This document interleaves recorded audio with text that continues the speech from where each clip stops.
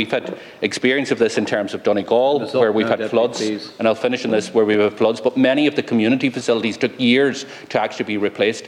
Sarsfield summed it up in one quote: "We won the county, we lost our pitch, but we helped save the community." And now it is time for the government to step up and support not only Sarsfield GA, but also the other facilities, our hospitals, our creches, our businesses and our households very, very quickly without delay. But crucially, we need to speed forward these type of schemes that will protect the communities in the medium to long term. Look, there's no doubt that businesses have been very severely affected in Midleton in particular, and Deputy James O'Connor was at the scene very quickly yesterday evening, and he related back to me how severe it was on businesses and on households. And as I said earlier in my reply, we're examining what level of intervention we can make in respect of supporting households and in supporting the businesses who've been undoubtedly affected.